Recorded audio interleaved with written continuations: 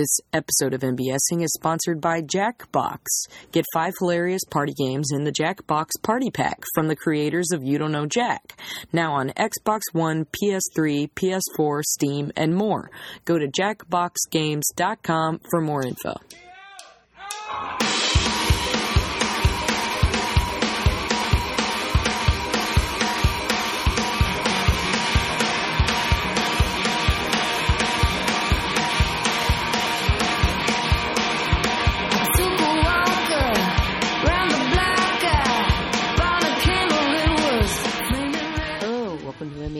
I'm your host, Mary Beth Smith. My guest today is my good friend Mark Logsdon, and he talks to me about his newfound knowledge of and love of being a dad.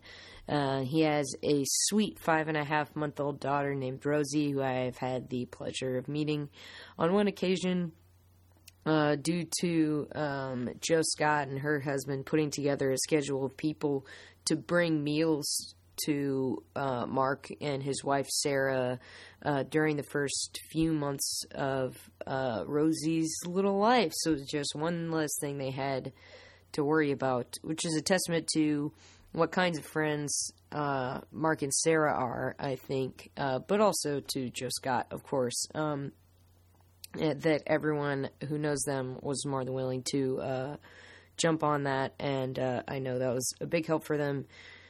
Literally, but also just to get to hang out with people that they weren't getting to see. We speak to that a decent amount during the episode, that one of the biggest things about being a new dad is that it really just has totally changed Mark's life and schedule and time and everything else, and I'm glad that I got to be a part of that relatively early on, and I'd love to see little Rosie again soon. But at this point, we have Mark back for the Fishbowl that's weekly at 9:30, the Annoyance Theater.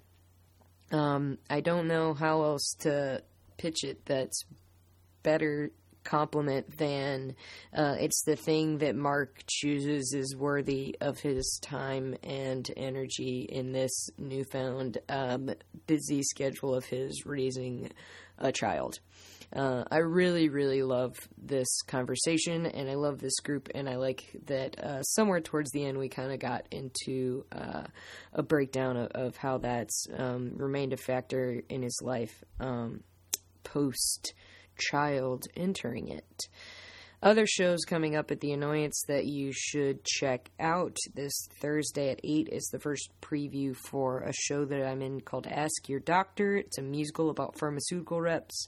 We've got 3 previews in December and open in January, and that'll be every Thursday night at 8 through, I believe, February. So mark your calendars. Don't forget, from now through the rest of December, well, until we hit those big holidays, I'm not doing a show on Christmas night. What do I look like? Some sort of Christmas heathen? I don't know. I might. Friday nights at 8 o'clock and Sunday matinees at 3 p.m. You can see the Annoyance Christmas pageant that is live action versions of A Charlie Brown Christmas and Rudolph the Red-Nosed Reindeer, acted out by grown adults, mostly strictly the scripts from those shows themselves, but we go a little off the record for certain improvisations. Ad-libs is probably a better word. So come see a bunch of adults act like children in Christmas specials that you liked when you were a kid and watch now with your family sometime, maybe. Thank you so much to the Chicago Podcast Co-op, which I enjoy thoroughly being a part of, and using the facilities there at the SUM office to record. Another member of the Chicago Podcast Co-op that you should check out is Making New Friends. Each week, Pat invites new and old friends into a studio where anything can happen. Former guests include murderers, ghosts, milkmen, centaurs, and that nice fella who lives down the street. Pat joined us, the Nerdologues, recently at a Your Stories event to tell a story about advice that he would give to a future daughter that he may have So that made me think of the tie-in for this episode. If you'd like to check out Pat's story on Your Stories, or his podcast, Making New Friends, part of the Peaches and Hot Sauce Network, go to chicagopodcastcoop.com. Please rate any and all things that you listen to through that on iTunes. It helps other people explore new shows and enjoy them just as much as you are. Right, guys?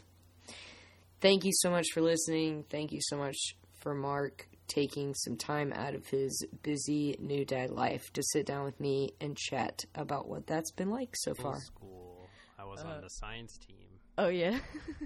Do you know Science Olympiad? Have you ever heard I've heard of Science Olympiad, yes. Okay, so I was on the Science Olympiad science team, and I was on the event Science Crime Busters. And the way it was, there was like everyone competed in events, and for Science Crime Busters, there was like a bunch of different clues at a crime scene, and then you had like an hour or 2 hours to solve it. That sounds really cool. It was. Honestly, it was good. But I mean, every crime scene had a note. Right. Every crime scene had pen chromatography. It was like kind of like okay. So it was like a game of Clue. Like, okay, these 3 suspects all had that pen out of 6, so we know it's at least these 3. No, right. Then there was an unidentified powder. So, like, a lot of times, like, a baker would have done it because there was an unidentified powder. It was either, like, plaster or flour. So you could either be a baker or a carpenter or something. Because they weren't going to just be like, it was a coke dealer. This was a drug kill. Yeah. I would have, if I didn't care so much about it back then, I was being a little fresh, I probably would have been like, you probably would have pointed that out. Yeah, I don't know how much they would actually use something like that, like, in a criminal situation. I mean, I guess they would try to do as much as possible, but most of what we do is, like, drug analysis, and we teach DUI lawyers how they do blood alcohol levels. If they don't have their breathalyzer? So there are a lot of states where if you deny a breathalyzer, they can take a blood sample in the field. Like, the arresting officer can draw blood from you. And do an experiment in their squad car? They would, like, throw the kit back into their car and, like, take it into a lab. It would be something that wouldn't factor in until there's some kind of trial.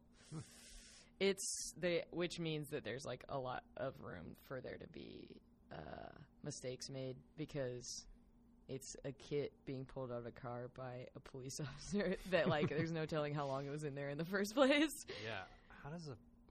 How do you concede to a blood sample in the field? I think a lot of people don't realize that, like, that's what the Yipes. procedures are. But also, I feel like there are probably lawyers who would encourage people to turn on the breathalyzer anyway, because there are so many moving parts involved in the blood testing that it's easier to find, to, like, punch holes in the science. That is true. I can see. Yeah, it's not like admissible evidence or something like right. that. Right. It's pretty. Well, I can't imagine intense. how a cop does at drawing blood, since the people who draw blood, that's their whole job, are like 50% of them are good at it.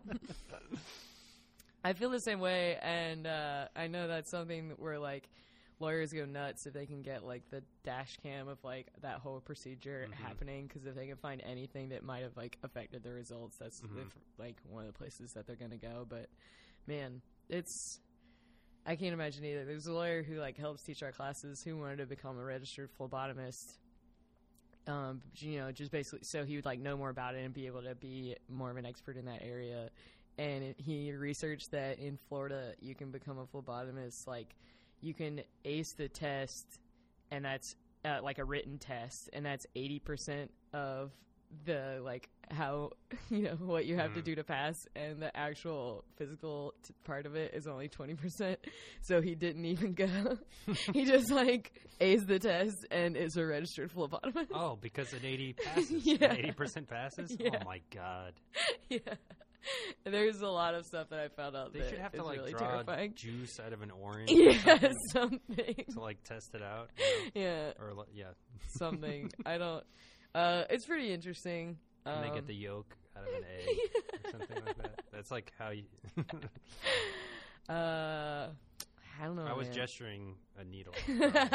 Thank you. Okay. Thanks for dictating that for the listeners. My guest today is Mark Logsdon, and he's going to be talking to me about his newfound love and knowledge of being a new dad. Mm-hmm. Yep. So what's the origin of your love of being a new dad?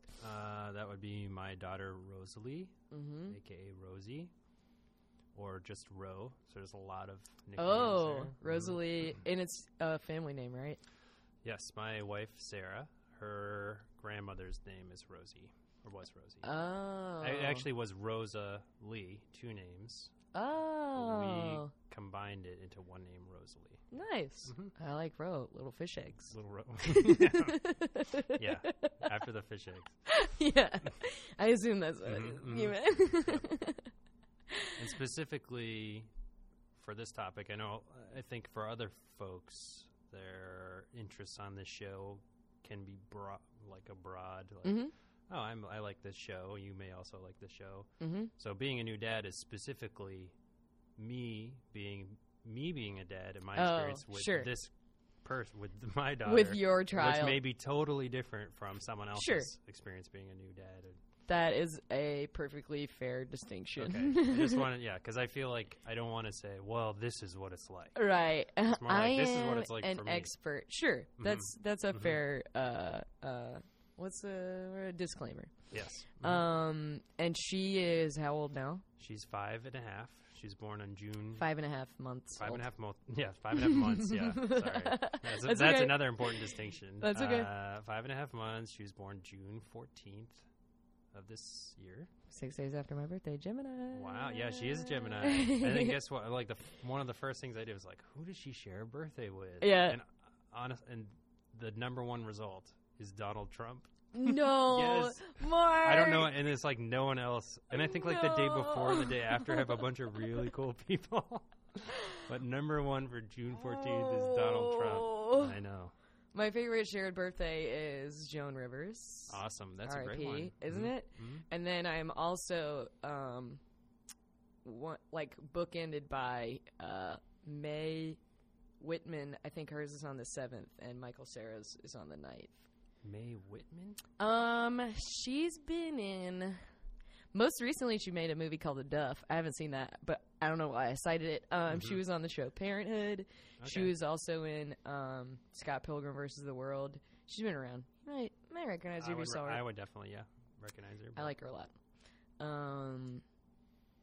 But anyway, I think they're both like the same age as I am too, or right around the same age. Oh wow! Fun facts. So how long have you and Sarah been together, then married? Okay, so... Because I feel like that is part of the parenthood thing as well. Yeah. So, I co-parent with my wife, Sarah. We met in 2009 doing a show at the Annoyance Theater. Really? Mm-hmm. We did a triple feature together. Adorable. But we didn't really... I did know her because I watched her perform. Really? You know, she was in Close Quarters and the show called Bella at the Playground. Mm-hmm. And I think she was doing Revolver at that point. So I had seen her and known her. And I was also doing a bunch of shows at that point, but she had no idea who I was. So that's which is really fine. funny. That's fine. No one. Little May-December performer.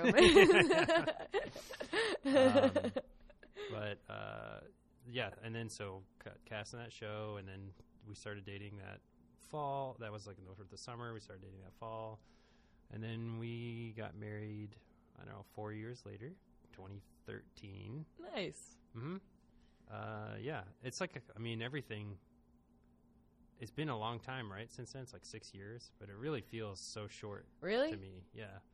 Feels like, because I always kind of compare things to the length of time I was in high school or the length of time I was in college. Like 4 years is like, you know, a unit of an epoch in your like development as a human being. Right. And so for it to be 6 years is like, whoa, this is longer than the time I've I done was in college. anything. Yeah, that's pretty wild. That's great. I feel like that's an important part of the backstory. Did you guys do you remember the first time that you ever talked about like having kids? You know, I don't know if we directly, you know, probably not when we were dating, except maybe saying like I want to have kids someday or whatever. That just general. May have come out, but I do know that when we got engaged, someone gave us a book, or I think someone gave us an engagement gift that was like something about when you're getting married book or something like really? that. I don't remember I'm trying to remember what book it was, but it had a series of questions in it that was like, you should discuss these questions if you're going to get married. Wow. And it covers everything from your religion and your politics and your life goals and all this other stuff, and then covered kids. So I know we talked, immediately we said like, yes, we want to have kids. Cool. Yeah. That's good. I highly recommend doing that if you get engaged as well. Yeah, I mean, you're not going to want to find yourselves a couple years into it and be on totally different playing fields. I mean, for the most part, if you're engaged to someone, you're not going to discover a total out. showstopper right? At that point. One would hope so. Yeah. So it's mostly just like confirming like, oh, we are kind of on the same page, or, you know, some of it's really just reflecting on things that you haven't even given a chance to reflect on with your. Sure. You know, because like when things are just hypotheticals, you're not. It's not something that you think about as seriously. But when it starts to become real, that's when you have to face those kinds of questions. Yeah. Do you remember like at all when you're growing up or getting, you know, I guess to that point, and at any point, you know, before you were engaged and with Sarah, thinking about like the hypothetical of becoming a father, or like, oh man, like if I ever have kids, it's not gonna be like this. Like, did we like think it through what it would actually be like? No, I just mean like you as a person. I feel like at some points in your life, you can think, or maybe, I guess this is a better way to pose the question. You know, now you have obviously a totally different perspective on the situation than you did before. Is there anything that you thought going into it, even, you know, before you and Sarah were together or before she was pregnant, or any time during that process that you think is like totally weird or different from what you expected it to be? Oh, okay. So what did I think then that ended up not being true? Yeah, right. You know, or truth. Yeah. Well, you often hear the sleep deprivation part of it. You know, you're never going to get any sleep, which is, you know, definitely sleep as a concept just is a huge part of your life. Both getting your child to sleep and then also figuring out how you get to sleep and functioning and all that. So, yeah, I mean, everything. So that was out there, but you don't really know what that's like until you go through it. Sure. A lot of it's sort of like saying, you know, you could ask someone who went to the Army, like, what did you think boot camp was going to be like versus what was it like? And you're like, well, I knew it was going to be hard. Right. I knew it was going to be pretty tough. So, yeah, I think that, I don't know, you have kind of vague notions about what it will be like. And I think everything that you probably hypothesize is sort of probably truth. Some truth to it. There's probably some truth in it. There's just nothing quite like being thrown into it, and then you just don't get a break from it forever to kind of like realize what that means. Sure.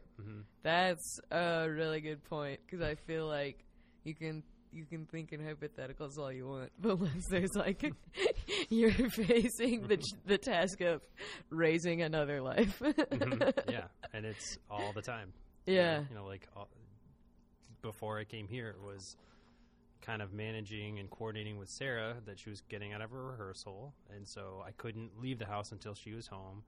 And also Rosie's bedtime is, usually between 6 and 7:30 or something like that. And so I was trying to make sure I got her ready for bed, and I usually do the bedtime routine and get her all soothed and fed and put her down, and then timing that so that when Sarah got home, I could leave. Like, you could actually leave, do a high five, take, switch cars. I appreciate you doing that, and get here. Yeah. So actually, anything after 7:30 is what really works in my schedule right now. Oh, sure. Yeah, I mean, I know we were grateful to have you back on Thursday nights. I know that's still kind of part of. I mean, you just described, I'm sure, something that's pretty typical between both of you guys who are still balancing doing a thing that you love and that you've been doing since you met. Since before you met one another. Yeah. Figuring out how that factors in. Yeah. I don't think it's like you don't really know how much you need to plan everything that you do. You kind of take for granted as a loosey-goosey non-parent. Right, sure. That you could go to a concert tomorrow night if you wanted to. Or, oh, I forgot something at the grocery store. I'm going to go back right now and get it. Yeah. All those things are now. Oh, gosh. Okay, but who will be here, and is she going to wake up, or does she need to go back down to sleep? And so it's, just making sure you coordinate all those things. So like going home for Thanksgiving last week was not just getting the ticket and knowing the time. It was, okay, how do we get to the airport? What do we pack for her that is everything that we could possibly need? Right, sure. How do we get her and all that stuff to the airport, get it on the plane, and then all that other deal stuff, with having a 5.5-month child on a plane. Yeah. What's that going to be like? And how'd she handle it? Good. We got some good tips. One is to have her nurse on takeoff and landing. So as her ears are popping, she's like swallowing, and it kind of wow, that is kind of genius. That was a great tip. Another great tip was give her a new toy on the plane that she hasn't seen before. So she's enraptured, extra fixated on it. That's really interesting. That also worked really well. That's awesome. Yeah, and we had two things that as a non-parent I would never even fathom. Yep. Another one is there are these things called flight wipes, which are disinfectant wipes that we wiped. We use like a whole package of them. Everything. I think like the most germ-ridden thing on any plane is the tray, right? That everyone touches that one spot. So, we had flight wipes. We're going through flight wipes like crazy. Yeah, you're like wiping off seat belts and things that you don't think about in the least otherwise. Nope, not at all. Oh, shoot. I was going to ask something else. Was this the first time that, she was a part of a big family gathering like that? Yeah. Well, it's the first time that she's traveled. And, yeah, I think so because, each of our parents have visited us, but we haven't had all of Sarah's family hasn't all met Rosie at the same time. So, yeah, this is the first big family gathering. Was that, I know sometimes those kinds of things can be nice because you can just, trust that the baby is just going to get, there are more hands on deck who, actually want to help and do stuff like that. So I'm sure it was, in some ways a nice reprieve. It's amazing. It really is. That we could just have someone hold her while we, did anything. Anything? That's what I was really about to say. Anything. It would be more like that Sarah went into another room to pump breast milk, and then instead of her doing that by herself, I'd go with her and kind of keep her company, and then someone else would have the baby, so that was nice. Yeah. It really brings... Yeah, I mean, I know that's why a lot of people move close to their parents and stuff like that when they get into that situation. It's pretty nice. We've been... she's 5.5 months old, and the only time that we've both been away from Rosie and out of the same room or out of the same building, our house, is when she was 2 months old. I had to be at work, and Sarah had to be she had a gig, kind of a day job, afternoon thing, and someone babysat her for 4 hours. Wow. That was one time. And then another time was over Labor Day weekend when Sarah's parents came to visit for 2 nights. And then we went out to dinner those nights. Uh-huh. Other than that, one of us has always been with her at all times for 5.5 months. That really, like, puts it into a very specific perspective. Mm-hmm. That's really, whew. Yeah. It's like always having someone on Ghouls or whatever, and, recess games where it's like you need to have someone, I don't know. Ghouls? Didn't you have that? Ghouls? What is it called? Maybe we pronounced it weird. I don't know if I know what that is. It's like always someone needs to be touching the thing, at all times. Like someone has to be touching the whatever, the end zone. And so one of us always has to be right. Rosie at all times. Yeah. You're saying your baby's a ghoul. I think it's goals, but we said ghouls. I don't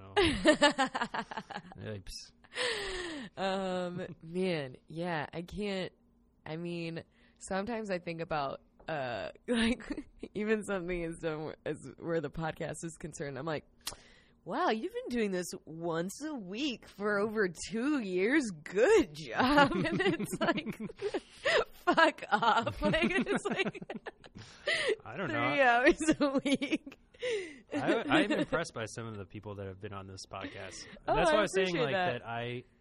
why I've realized, like, this is the only thing I can talk about. This is truly, even though it's been 5.5 months, it's the most dedicated I've probably been to anything before ever. I was listening to the H.P. Lovecraft episode because I really love, I like H.P. Lovecraft, but I've only been introduced to him maybe a year ago. Oh, wow. A year and a half. Yeah, and Logan is like encyclopedic. Like, I thought he was going to say, like, yeah, I've read a lot of his stories. But right. He's like, I'm writing a play on H.P. Lovecraft. Yeah, he I've wrote a whole play. Yeah. So, I don't know. I think he may be as dedicated to that as you are as I to am being. to. I mean, I think that's probably. No, that's not true. No, I was going to say. No, it doesn't consume. No. No, he doesn't have to wake up in the middle of the night and look on a little monitor and check if H.P. Lovecraft is breathing.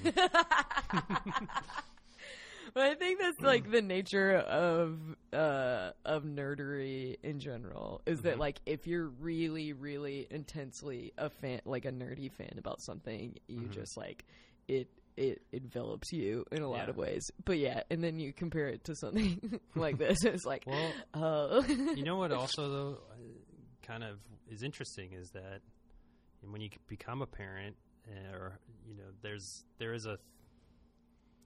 is something that sort of settles and crystallizes in your life in a way where it sounds depressing to say, a lot of opportunities are closed off to you suddenly, and now most of your time and energy goes into raising this child. Sure.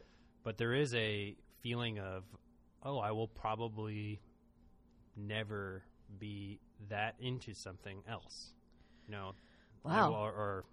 It's just, that's just the way it is. Like, I'm not probably going to visit libraries to read H.P. Lovecraft reference book letters, because they can only be accessed in that one specific place. Yeah. So, or just anything like that.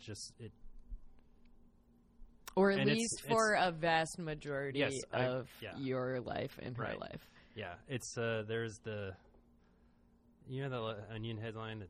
There's a joke where it's something about find what you're passionate about and do it on nights and weekends for the rest of your life. Yes, of course I have seen that Onion headline.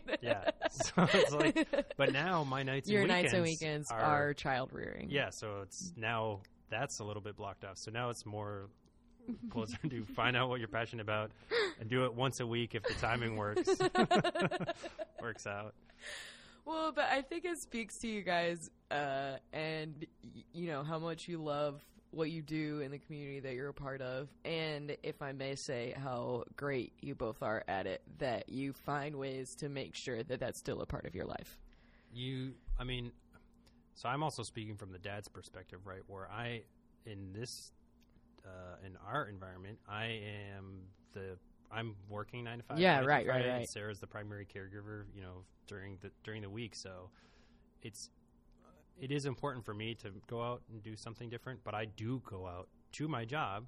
Admittedly, it is like going to work, but that is truly an escape from the intensity and constant like alertness. I was gonna say anxiety, vigilance.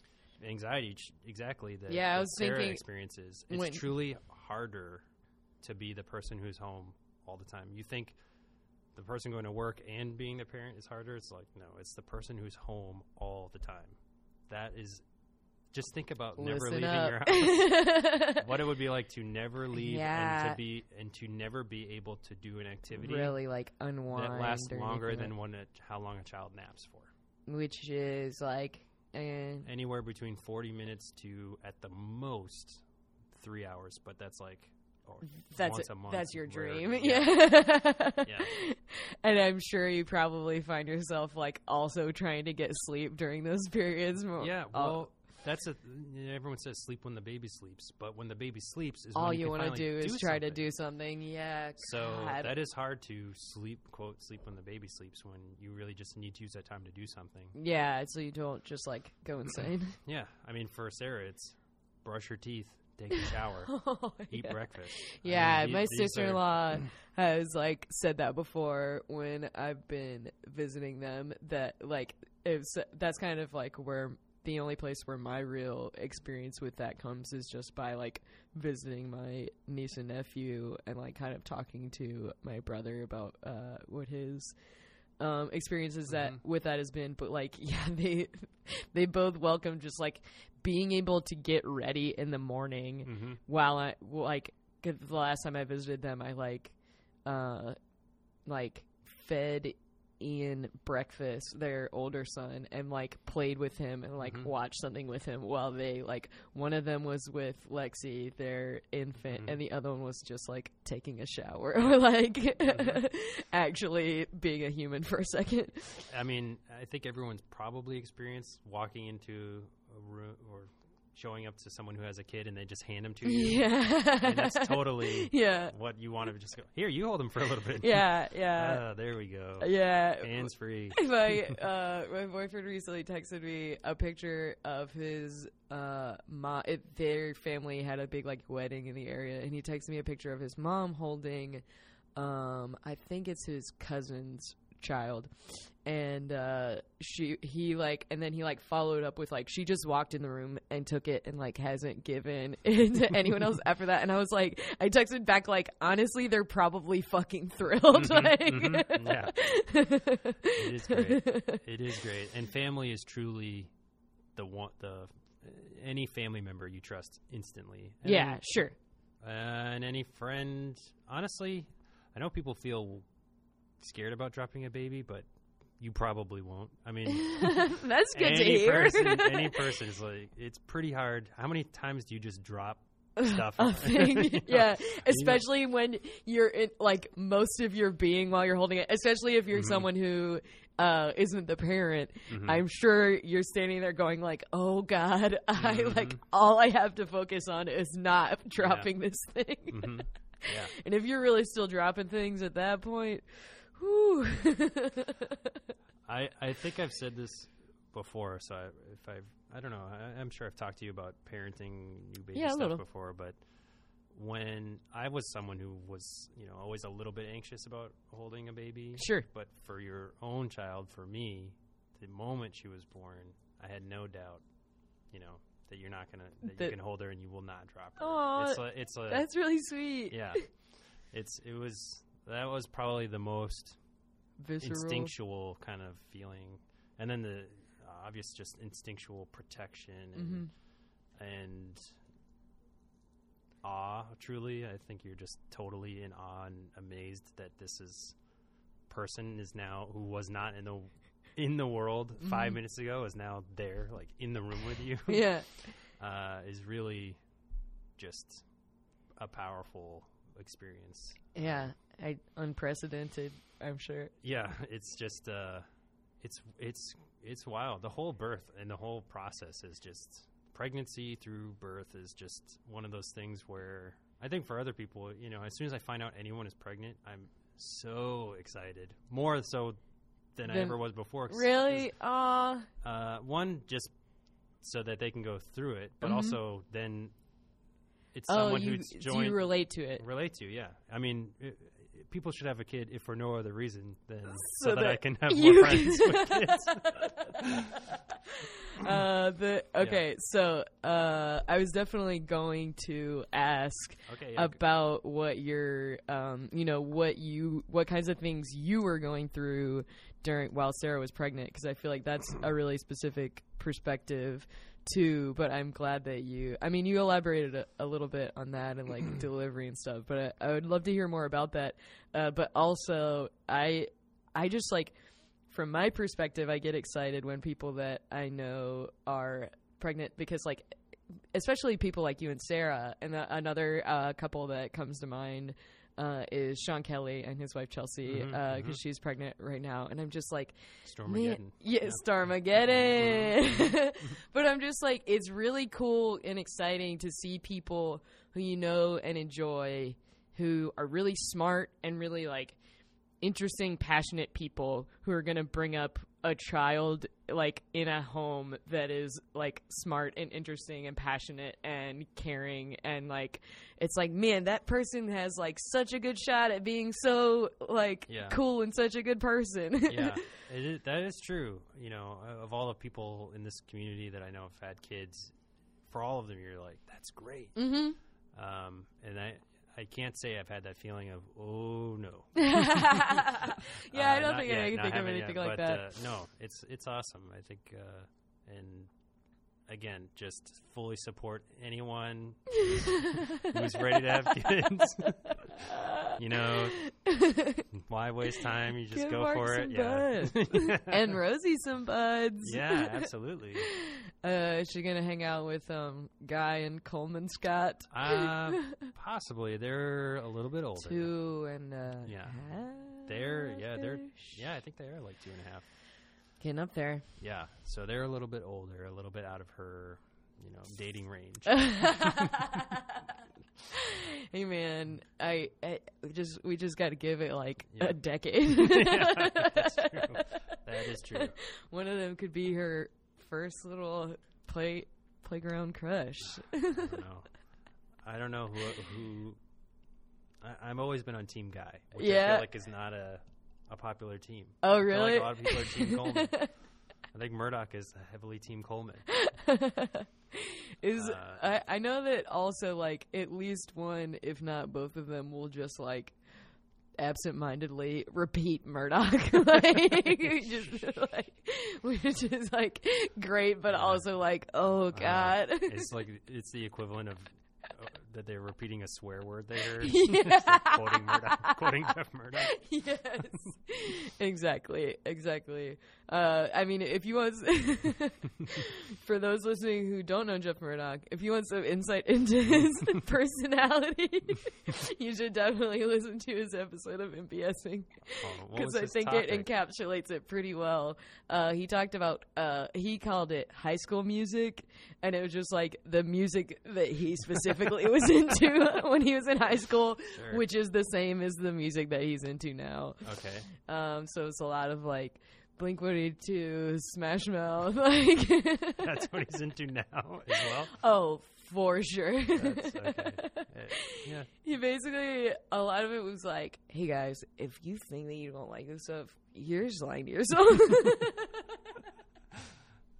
It's good stuff. It is catchy. That was a lot of it, and we just talked about like, how like that's a time when you're really like trying to find an identity and like impress people at the same time and stuff like that.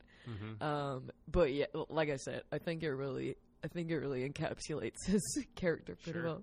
And we realized right at the end of the or maybe right after the recording, that his was episode 41. And we had talked about a Sum 41 song, and we were both like, oh yeah, like got way too excited about it. So what was it like? Like, do you feel like while Sarah was pregnant, you were just like, oh god, like, what is this? Like, do you feel like you were kind of consumed by thinking about what, after those 9 months were up? Yeah, I mean, it's hard to believe it's real for a long time, especially for Sarah. I mean, you don't even feel movement for months, for 3 or I don't know when it was, 3 or 4 months. And actually we could see her, you know, on the ultrasound bouncing around in there before she could even feel her. And that was just totally wild. Mind-boggling. To see this a thing inside person, of you. this creature, you know, bouncing, literally like kicking off the walls and stuff. Yeah, it was, that was... Really? When it's like just, you know, more closer to like an embryo size, it just kind of like moves around in there? Well, I don't know that, I mean, she was a few months in, so I don't think she was embryo sized by the time we got an ultrasound. Oh, right. There is some weird thing where they're small enough, they're actually, I think, probably a fetus at that point because they have arms and legs. Sure. But they haven't like squished into a little ball yet so there's still like some room in there. So they are a little bit more active, like punching and kicking. Interesting. And then as they get bigger, they like they have to they're running out of space and they kind of get in that little tucked up shape, and then you can kind of feel them just do big turns and little elbow jabs, and that, you know, feeling your stomach and feeling that, it kind of, the experience sort of is like when a big fish goes by. Oh, yeah. That's what it sort of was like. You know? That's really funny. Yeah. Man. So, again, the guy's perspective is just being a part of, you know, going to the prenatal checkups and just hearing the heartbeat. You know, they don't really do an ultrasound every time. They just do it once. And you know, more than that if there's any reason to. Sure. But really they just do it once just to, I think, size the baby or whatever. Make sure all the bits and pieces are there. But then for the prenatal checkups, they use a little wand thing, and they can hone in on the heartbeat, and so you can hear the doom, doom, doom, doom. And that's also a big moment. And all that stuff is just really, you know, it's amazing. It's just truly just very powerful, and you can't believe it's real. Yeah. It's like someone doing a magic trick and going, that wasn't a magic trick, that just really happened. You know, how would you feel? Wouldn't you get almost like emotional if someone did that? You know, you wouldn't just be like, oh, that's so cool. Right. Like, that happened. Yeah, that's real. Yeah. I can't imagine that. I feel like you hear a lot of, I think it's basically a cliche that it's like, oh, you don't truly know what it means to like love someone until you see your child for the first time. Mm-hmm. Yeah. No, I don't think that's necessarily true. And I don't think that everyone's supposed to have kids, or every couple or whatever.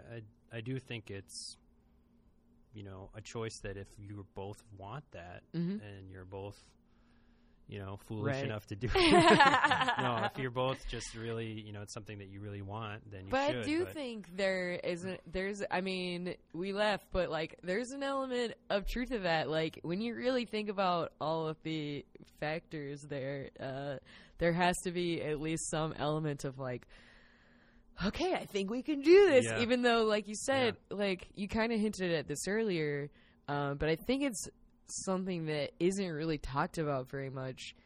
There's really no way to, you know, literally prepare for that. Mm-hmm. It is an experience that you will not have until you're in it, you know? I asked, or Sarah and I were talking about the other day, what do we think best prepared us to have a child outside of actual concrete child preparation? Sure. You know, taking birth prep classes and reading books and stuff like that. Yeah. Getting all the stuff, like what, before any of that stuff, like what best prepared us to have a child. And really was being together in a relationship and working through a lot of stuff so that we got on the same page. Sure. With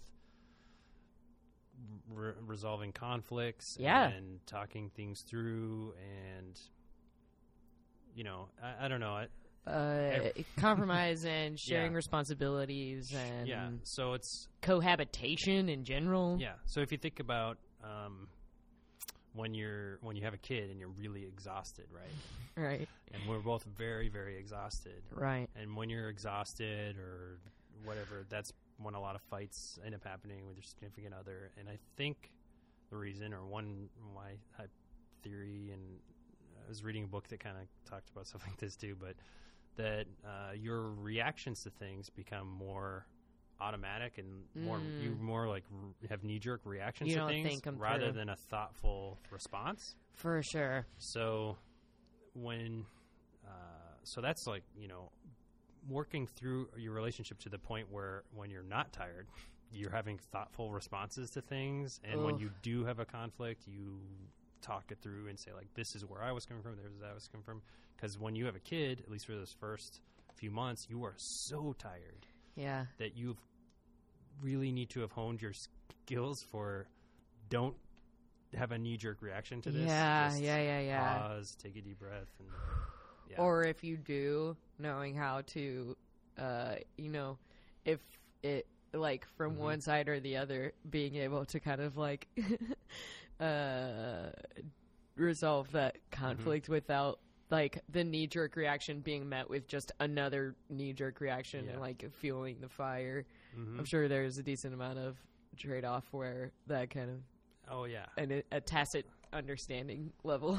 Yeah, I mean, and we're totally, we've really separated now because Sarah's home all the time and I'm at work. So our lives are very different as opposed to before when we were both working. There's some similarities there. Now it's she's at home and I'm at work. You were both working. You were both, doing shows and rehearsals and whatever outside of work. You had similar lives to one another. Exactly. Just together. So it's easier to see the other person's point of view when your lives are similar.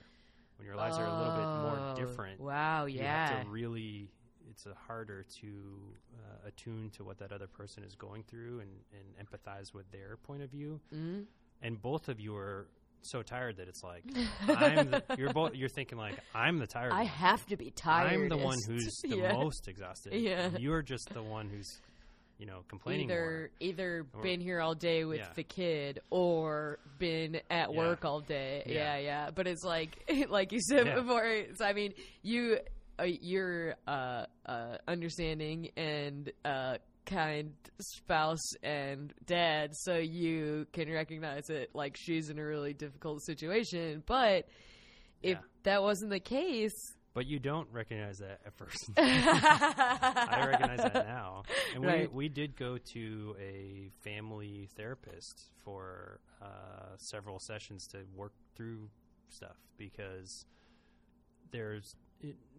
we just needed a non-partial third party to kind of mediate and just talk things through, and it was great. And man, it was really, I was going to really say helpful. That sounds awesome. Yeah, it was really helpful for both of us and got us through a really rough period of not being able to relate to each other in like what each of us was going through. And it was, and honestly, just the act of doing it, beyond knowing just that you were making that effort, that we both decided we were going to do this was, that in and of itself was an important step to say like, hey, I'm willing to do this thing. Yeah. That's so great.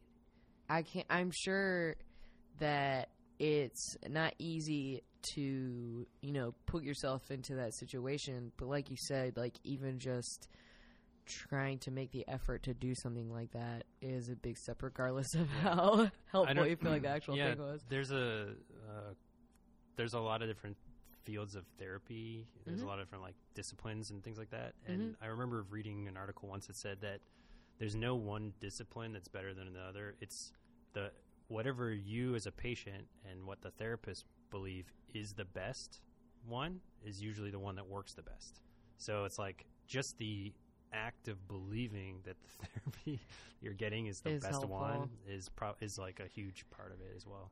Yeah, I mean, also, like, I guess just with therapy in general, along with that thought, is the idea that, like, it's important to remember that, like, no two experiences are really the same. So, like, if you go somewhere and you don't feel like it was helpful, then it's not like, I'm glad that you guys seemingly didn't experience that, but like if you do, then it's like, well, then I guess therapy doesn't work. And it's like, no, that's absurd. Like, yeah, I'm sure there are experiences where there are some really bad therapists, and so you can get soured on it. But for us, and I just think I think therapy's great. Yeah. And Sarah, she went back to school to get her MSW or Master's in Social Work, and That's she's right.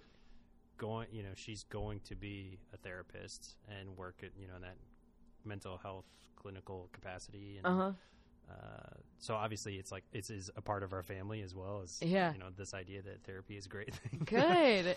I mean, I think that's great. A lot of people very close and very important to me share the same opinion of just like, if you feel like it may be something that would help you, there's just like no harm in seeing what that's like. Our therapist gave us a book. I was going to ask about like what some of the specific books were, but oh, sure. All right. Well, I'll just open it up then. I'll start with this one. She gave us one that was called Parenting from the Inside Out, which is about... It's a film from Pixar from earlier this year. Yes. Oh, boy. Yep. We watched that the other night. It was great. Just like for the first time? We watched it because it was in theaters when we had Oh, she was sure. Born, so yeah. Like at the height. Yeah. So isn't it great? Yes. It makes me weep. I can't imagine what it would do to you at this point in your life. Oh, yeah. I mean, I think I would have a year ago put myself in the shoes of the girl, the child. Right. And instead we're only on the side of the parent. We're thinking of the parent's side of it. And it's like, yeah, it was really, I mean, that whole movie was just very moving. I can't imagine. Because I was incredibly moved by it as a non-parent, as a 27-year-old woman who is somewhere in between the two. Yeah, and that it's just about feelings and kids, and how do you deal with your emotions and there's a big change there in the film. It's the move is a big emotional change for everyone involved, and like having a child in the first place is a big emotional change for everyone involved. Yeah, that's great. So, I'm glad you guys saw it. Yes, we loved it. Good. Parenting from the Inside Out is about reflecting on your own experiences with your parents and how you were raised. And I mean, honestly, a lot of the book is geared more, not that it's geared more towards, but is certainly geared towards people who had not great parenting experiences. Interesting. And saying you do not have to repeat that type of parenting with your child, because you're likely to repeat the pattern because that's what you're it's the only parenting that you've ever been experienced, right? Or that you've ever been exposed to. That's what you view as normal. So it's basically, I mean, this is the main tenet of therapy anyways, but the idea is through self-reflection of your own experiences rather than having these automated responses, things like I was saying earlier, like reacting, whatever your knee-jerk reaction is, to have a more thoughtful response and have actually change your behavior, which is what anyone, outside of parenting, like the whole point of therapy is if you reflect on like how you behave and try to dig into like, why do I behave that way? And then if you get an understanding of that, then you don't necessarily have to behave that way anymore because you can think before you act. Right. It's like why therapy works, or one of the reasons it works is that you can think about like, oh, that's why I do that. Okay, so next time this happens, instead of doing that, I can be like, oh, I used to do that because of this, and you don't. And now I'm not going to do it anymore. Yeah. Yeah. That's really interesting and such an important part of the conversation. I think it's just there's that like, oh, I'm becoming my father, or like I'm becoming my mother, or whatever it is, like, but that's all you've ever seen. That's literally all you've ever known. That's the thing. They were the person who spent every waking moment like between the two of them with you. Yeah. That's why I also think it's such an interesting choice when people don't have kids, because what you're used to is a family with kids. Oh, right? Yeah, that for everyone, their their initial point of view of the world is, even as a little kid, is, oh, I'm going to get married someday, and I have and do I the have same thing someday. that I've only ever experienced. Yeah. And then at some point you realize, either that's, I actually still want to do that, or no, I should not do that, and I do not want to do that. Because that's not one of my goals, Yeah. And like at the same, on the other side of the coin, there are people who like just consume themselves with that and do it too, either too quickly, or like they don't set themselves up for that experience, or like there are plenty of parents out there who weren't planning for that. I do know, I did empathize, or I had a new perspective on a lot of what you may call like not great parents. Once I had a kid, like, oh, that's why they act that way. Like, I can see they're not just horrible people. Like, I get where their feelings are coming from. Hard. Like, I had like a newfound, not respect, but understanding for teen moms on that show. Teen Moms. Literally. Well, there's a moment. I haven't really watched that show, but there is a moment in some episode where this girl's yelling at her mom to say, I'm not staying home tonight. You have to watch, the baby. I have a life. I have friends. I need to go out. And then and you see it as not a parent, and you're like, oh my God, what how brat. repulsive.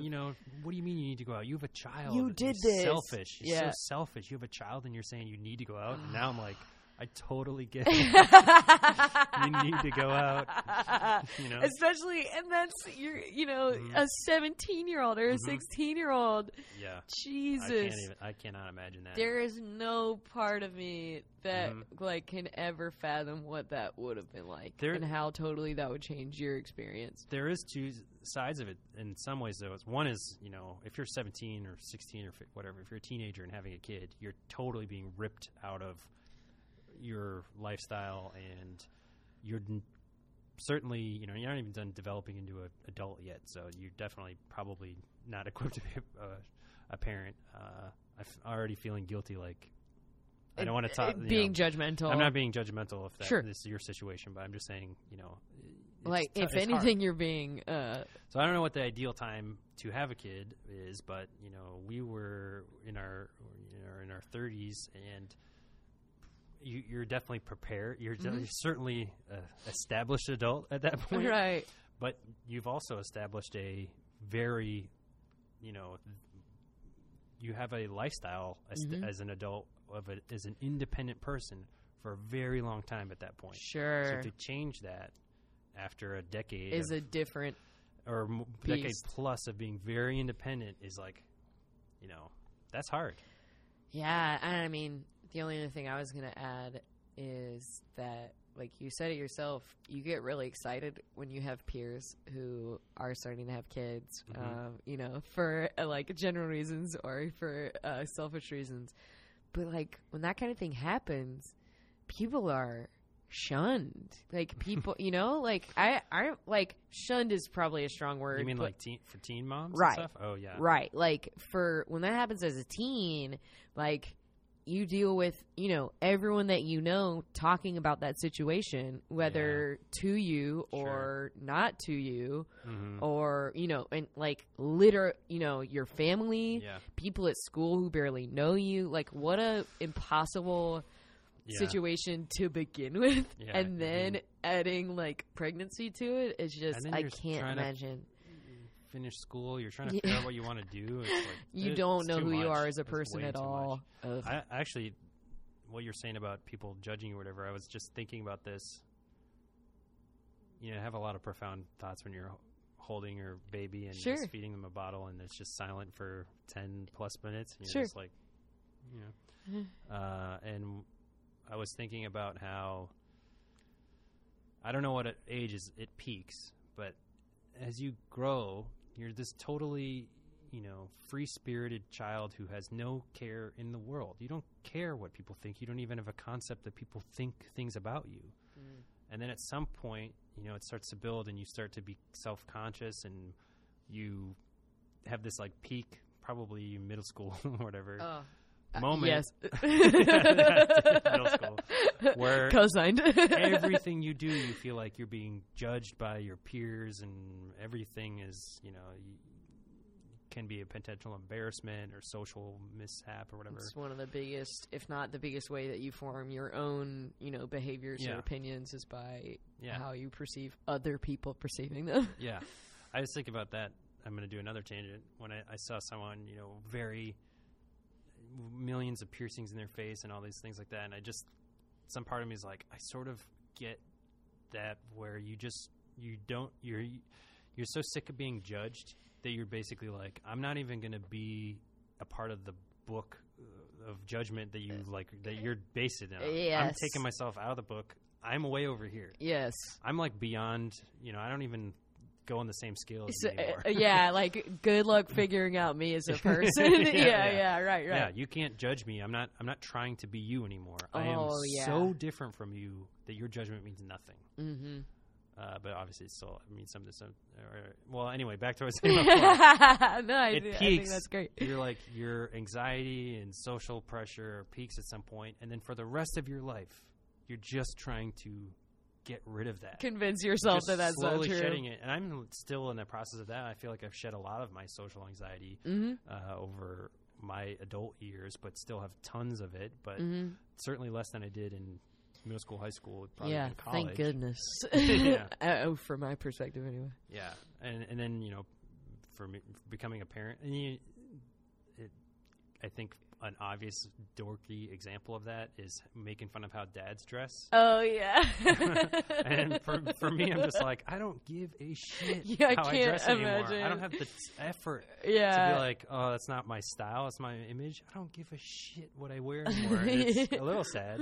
Not that I was really like, a stylish Very guy aware of it before. Right. But definitely is it clean, and is it not offensively bad? Relatively presentable to my coworkers and friends. I do not care. Or it's even now, it's like talking about, therapy and stuff like that. Anything that could be, you may overthink it. Judgmental. Right. Yeah, is just, I don't care Who anymore. fucking cares? Good for you. I mean, I still care a lot about what people think. Plenty all of things. The time. Yeah. But those simple every day surface things. What are some of the other books that you read in preparation? Do you remember any that like really? There's one, the couple that I liked. One is called Heading Home with Your Newborn, and that's really just like a kind of like a manual. It's really just like, this is how you change a diaper. This is how you,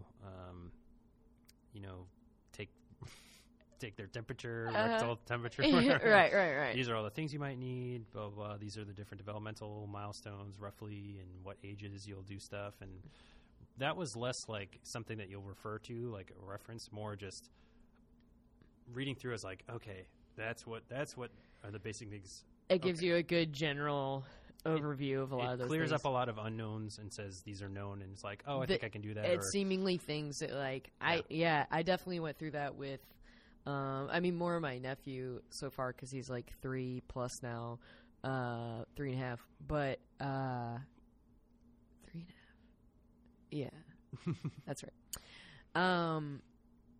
And it's like, oh yeah, now he's like saying his first words, forming sentences, like potty trained. Those are things that like you don't think about, or at least I didn't have any concept of when those kinds of like general milestones were. And we're not even. I mean, this was called Heading Home with Your Newborn, so this is like nothing about potty training or anything like that. This is like when should you expect them to laugh for the first time? That was a little more ethereal.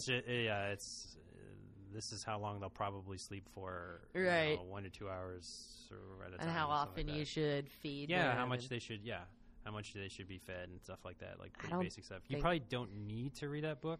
There's no book that you really need to read. Mm-hmm. It's sort of like how your anxiety about being a parent is.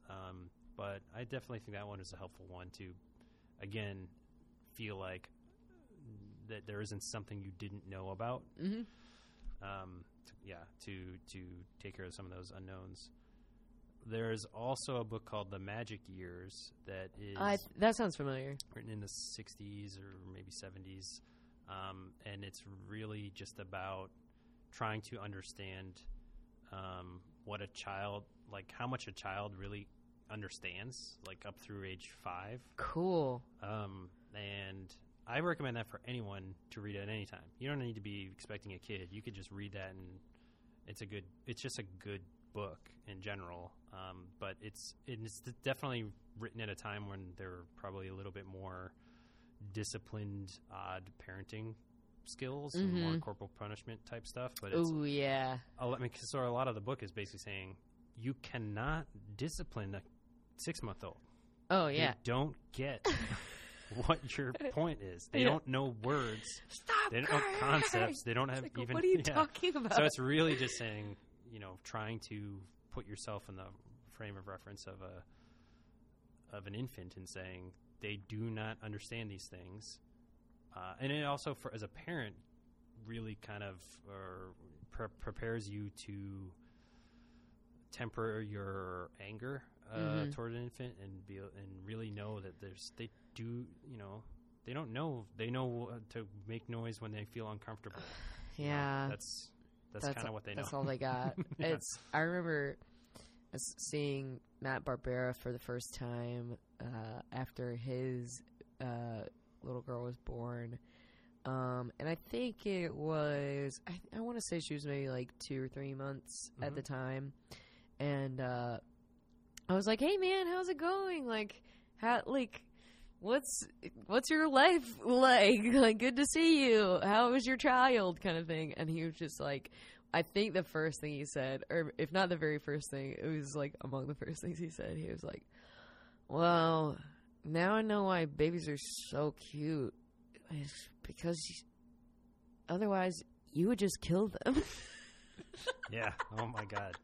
Again, that sounds horrifying, but I'm totally... I figured that you would be able to relate. As soon as he said it, I was like, yeah, that really puts it in perspective. Yeah. It's, for us, the turning point was at 3.5 months. It's kind of when she started sleeping through the night. And for a lot of people, that doesn't even come... That early? Really? I mean, I think they say by 4 months they should be sleeping through the night, for the most part. If they're not, something might be... Well, there's just temperament. There's a lot of different factors, temperament and genetics and all sorts of things. But for us, it was 3.5 months, and it's a tale of two children or lifestyles. Because the first 3.5 months is you're a zombie. They're just. It's sort of like you're giving everything you can, and they're still crying, or they still wake up, and you're so tired that you get angry, and you get angry at an infant, and they have no idea that they're angering you or what anger is, and it just happens, and that's just a part of it, right? And that was something that Sarah and I got, not in a fight about, but some kind of conflict, was that I was saying that I was angry at Rosie, and she's saying, "You mean you're just angry?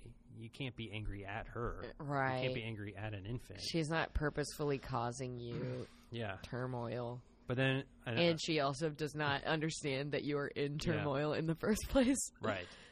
But you can be angry at an infant. Yeah, right. It's true. I understand why. I understand that she has no responsibility for it, or she's not trying to do anything, or. But the reason it doesn't mean that you can just turn off your emotions. That's what I was saying. Like, you can't invalidate someone's feelings about something. Sure. If you feel angry, and you feel angry at a certain thing. Also, an important part of therapy, and an important part of relationships, as I have certainly found out over the last year and a half or so of mine own. I really feel like that's something that you don't. I mean. I will say this from my perspective and not just as a blanket statement. That is something that I could not fathom was as important as it is until I was like in a relationship where that has to be important is you have to understand that like the way that you feel as much as you want it validated is like you have to be able to do that for the other person. Absolutely. And that, I mean, think about that skill, right, of making sure that you're honoring someone else's feelings about something and not invalidating them or saying, you're just overreacting. Right. You're just being like, dramatic. tell me I'm right. I don't care how you feel. Like, I just need to know I'm right or whatever. You're not really it is. upset. You're just being dramatic. How that's really insulting. God. Yeah. And if, Sarah's going to listen to this probably, and like, this is something that she's literally taught me. Mm-hmm. So, not to invalidate someone's feelings. And that skill is something you have to do with your kid. Again, another,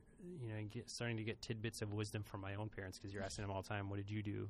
And my dad had said something about, you learn pretty quickly that all of a child's feelings are real. That is a real feeling. You may think it's overreacting, or you may think it's, they're just, pretending, but it's not. Like, they really feel that way. And if you want to, understand them and raise them in a safe and loving environment, you have to validate their feelings. You have to understand that that's not something that you can just ignore. Yeah. If something upsets them, they aren't just faking it to get out of it. Like, they are genuinely upset. Yeah. And if you don't try to understand that, if you just say you're faking it, it's like, that's not good. Or like, going back to what we were talking about where therapy is concerned, if you do feel like it's something that's being put on, then where is that? And this is obviously like an older kid. Then where is that behavior coming from? Like, what's fueling that? Like, why is that the response? Like, it's...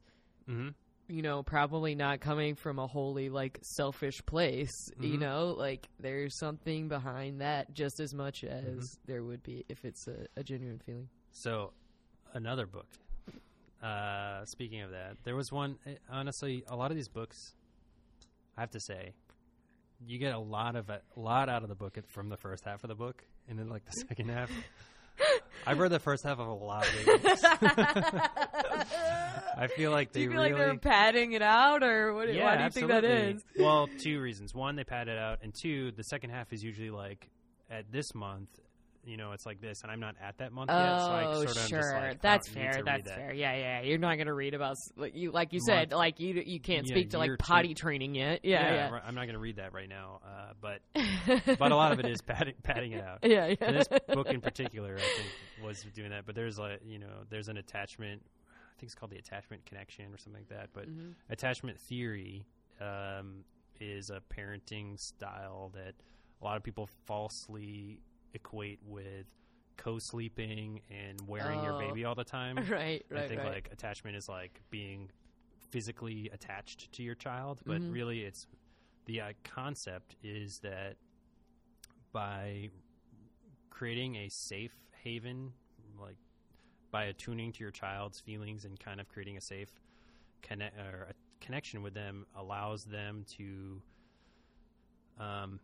feel secure mentally, and so that they can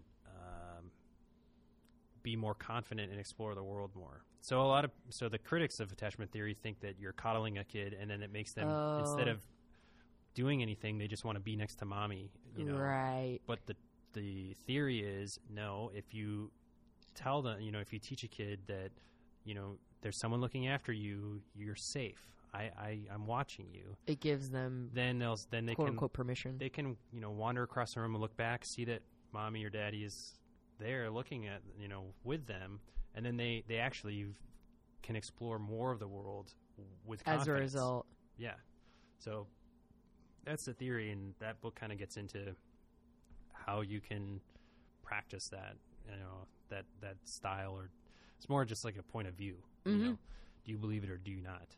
It's rather than saying like, no, they're going to learn how to explore the world by me shutting them in the room and closing the door, and then they have to learn how to be independent. It's like, that is not how they learn how to be independent. Pushing somebody out of a nest. Yeah. When they have secure attachment, then that's how they learn how to be independent, because they aren't fretting over safety. Safety, and where are my parents and what's going on, and I have nothing no foundation to kind of. That's really interesting. Yeah, I feel like that is definitely one of the like most fundamental parenting. I don't know. Arguments probably isn't the right word, but ideal or ideologies in the sense that like how helicopter parenting, like how closely do you actually want to be in control of your child's life? And I don't think I have even approached that yet because she doesn't walk on her own, so I don't know what it's like to hover around your child, so to speak. She only goes where we carry and set her down right now. Right. So I don't know. Which is a blessing in and of itself, but I know there are a lot of other things that have become less difficult once that's not the factor. Well, I don't know a lot of different parenting styles. Right. I think there's a lot of great ones. There's definitely a few things or there's a lot of things I could pretty confidently say that's fucking your kid up for sure. And I might be doing some of them. I don't know, but I think there's a lot of things that are above the threshold of good parenting. There's a lot of different things you can do that's a spectrum. Totally fine. There's not one right answer. Sure, and you really also learn that you cannot judge other parents when you're interacting with them. Yes, we were even in a birth prep class. Yeah, that's all just about getting up to the day and getting through the delivery. And, you go around the room and say, like, which hospital, and are you doing an OB? People are already being judgmental. No. Well, that's the thing. All right. They probably are, like, have their opinions, but you don't express them. Yeah. Because it's totally an opinion. It's what's right for you. Are you this hospital versus that hospital versus OB versus midwife, home birth, right? Any of that stuff, birth center. Totally is your opinion. For us, we gave birth at Swedish Covenant, which we had an awesome experience with our midwife group. I know some people might not like Swedish Covenant because that's a hospital that like basically almost killed Dave. Yeah. I was just about to, because he was my last guest. Yeah, I almost commented on that. He has a very strong opinion about their critical care trauma unit or whatever, and I get that. Yeah. We actually had been going there, or we just started going there, and then Dave went into the coma. Oh, my gosh. On one of our prenatal visits, we went to get a checkup, and then while we were there, we went and visited Dave while he was in his coma, and, it was... Actually, I think we found out... I feel like that would be such It was the day we confirmed, we'd taken a pregnancy stick test, and then we went in and confirmed... That was the day you found out she was definitely pregnant? The day we definitely found out she was pregnant. The first friend that we told was Dave Marr while he was in a coma. But he didn't obviously remember that. So he was the first one to know before our family. And that is crazy. Mm-hmm. I can't imagine the headspace you would be in at that point. Well, I also didn't know that Dave was on life support at that time.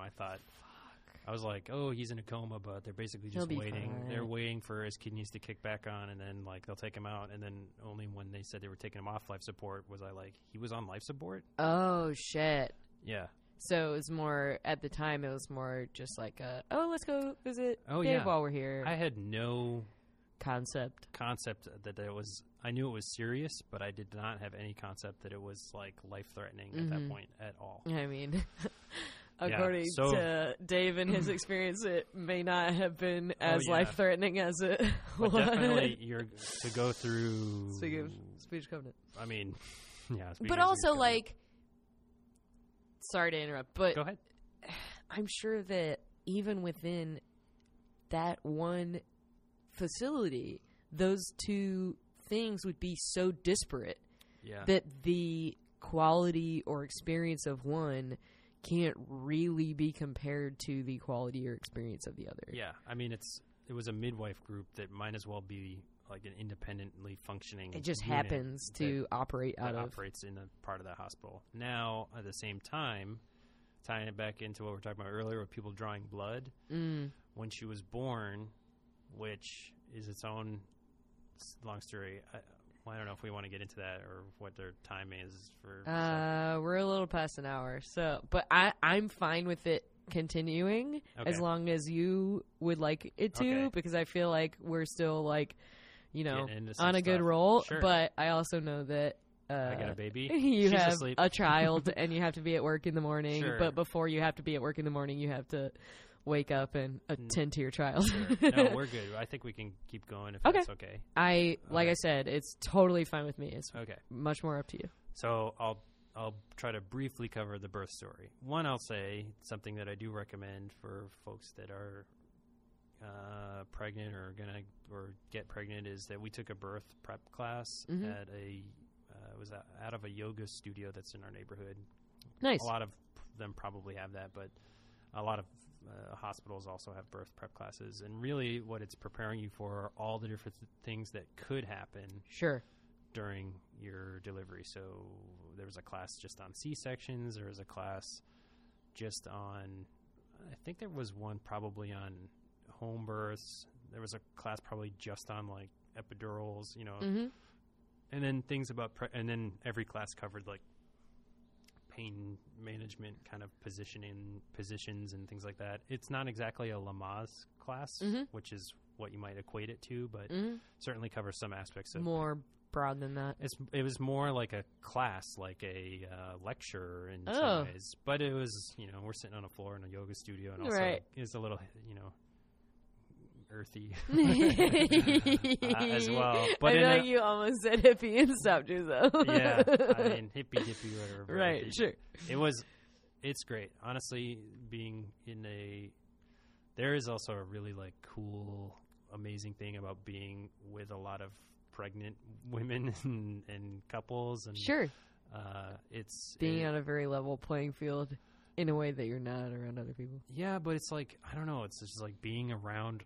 Everyone's going through kind of what you're going through, and yes, like being on a level playing field, but it's also just being surrounded by, you know, this cool, excitement, this amazing feeling, anxiety, and everyone's asking questions. You can ask any personal question you want. That was really. I'm sure there were things that got asked that you were just like, oh my god, I didn't even consider that. Yeah, absolutely. That was the good part of the class is people asking questions you didn't know that you should be asking or might want to be interested in the answer to. But anyway, that was a great class. And then the last class, a lot of students return with their baby and they tell their birth story. Cool. And it's a potluck class, and everyone kind of, you know, has food and just listens to birth stories and then asks questions of people who've been through it. And literally, you know, there were 8 couples, or I don't remember, 6, 7, 8 couples. No 2 birth stories were the same. You know, everyone's is totally different. Yeah. The length of time, the whatever interventions they might need to do, C-section or epidurals or different drugs, contractions, or whether or not they did a midwife, whether or not they had a doula, an OB, how their contractions were, right? Were there any complications? Were there, you know? So ours was not like any of those, and nothing like we even prepared for in class. We basically got up. It was a weekend. It was Sunday morning. A lot of people go into labor in the middle of the night. And so every time we woke up in the morning, we were like, oh, it didn't happen. Yeah. So we're up.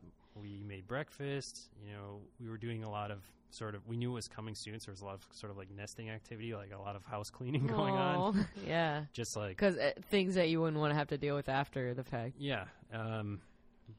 Just a lot of cleaning and doing all that stuff. So just. I'm sure there's a lot of peace of mind to that too. Yeah. It's just. Yeah, and also she's so pregnant; it's not really comfortable to go anywhere. Yeah, you have to pee every 15 minutes and stuff like that. So, I think I was making the bed, and Sarah was just sitting on the couch watching TV, and she went up. She was getting up to pee literally every 15 minutes. So she got up to use a bathroom, and her water broke, but she thought maybe she peed her pants. Oh, sure. But no. She's like, I think I might have peed my pants or my water just broke. So up until that point, I kind of skipped over. She thought she was having some cramping, which can happen like in the last few weeks of pregnancy anyways, like sporadically. And she's like, I don't think I'm having contractions. I feel like some cramping. That morning. but nothing too painful. Mm-hmm. When her water broke, her contractions went from 0 to 100 instantly. Shit! But we had learned that we were, and it was a big thing of like labor at home. When you contractions start, you're not going to want to be in the hospital. They'll send you home even if it's too soon. Yeah, you have to wait. Yeah. It's more comfortable. We had all these positions and everything. Hip squeezes and back rubbing and go in this position, that position. So her water breaks. She's my contraction started, and I was, I hadn't even changed out of my pajamas yet. So I'm like, all right, I'm going to take a quick shower, and then I'll help you. We'll labor at home. Because at that point they're still relatively far apart. No, right? I didn't know that. What they were. Oh, because she had already started. So this is like everything was going way faster than we had ever heard. So usually they're like 10 minutes, 5 minutes apart. It was like every 2 minutes. Is she just like a 1 to 2 beast? minutes. Like she thought the first few were them? I don't even know. I think so, yeah. She was definitely in labor for a couple hours, wow. 2-3 hours, and just didn't know she was in labor. Wow. Yeah, so yeah, she's amazing. She's definitely amazing. So I took a shower, got out, and then when I get out, I realized whoa, we are not laboring at all. This is DEFCON. Tons of pain. I'm like, do you want a hip squeeze? She's like, don't even touch me. I'm like, all right. Okay, so now we're trying to just get to the car, and as soon as she has a contraction, we're like, okay, go now, so that we don't have a contraction on the sidewalk on the way to the car, which we did anyways. But oh my she God. did anyways. We get to the hospital. I drive up to the front where the emergency room drop off is, and put the hazard lights on and park my car. We go in. She's 9.5 centimeters dilated out of 10 is what the number is. So she's pretty much ready to push practically. I think she might have labored for another 30 minutes, maybe an hour, and then started pushing. We had a doula. Are you familiar with a doula? I know the word, but basically like a helper advocate type person who just knows a lot of pain management techniques and knows a lot about birth in general and can kind of help buffer you between a obstetrician or midwife who might have their own kind of style and agenda. And so they're your advocate, kind of they know what you want. They're working with you personally. They know what your birth plan is, and they're going to make sure that the doctor or midwife tries to follow that, adheres to that. Cool. And also they're typically female, and there is something, I think, as much as you want to be a present and supportive partner, a female presence and a female ally and a female person you can connect with is super important for a person in labor, I think. And I think Sarah would agree with me. But so she happened to be in church or something really close by. Oh, it was really close by. So when we texted her, she said, "Actually, I'm across the street." We're like, "Great, you need to get here." Oh fast. my gosh! So yeah, because you really thought quick. you'd have more time to kind of go through all those motions, right? So luckily, she was very close by. Came right over, and then she was pushing really quickly, and it was extremely painful and almost traumatizing. Honestly, hearing Sarah's experience, it seemed so painful and so scary, and everything was going so fast. It seemed like something must be wrong, or else why would it be going so fast? Anything that's different than what you expect, I'm sure, is terrifying.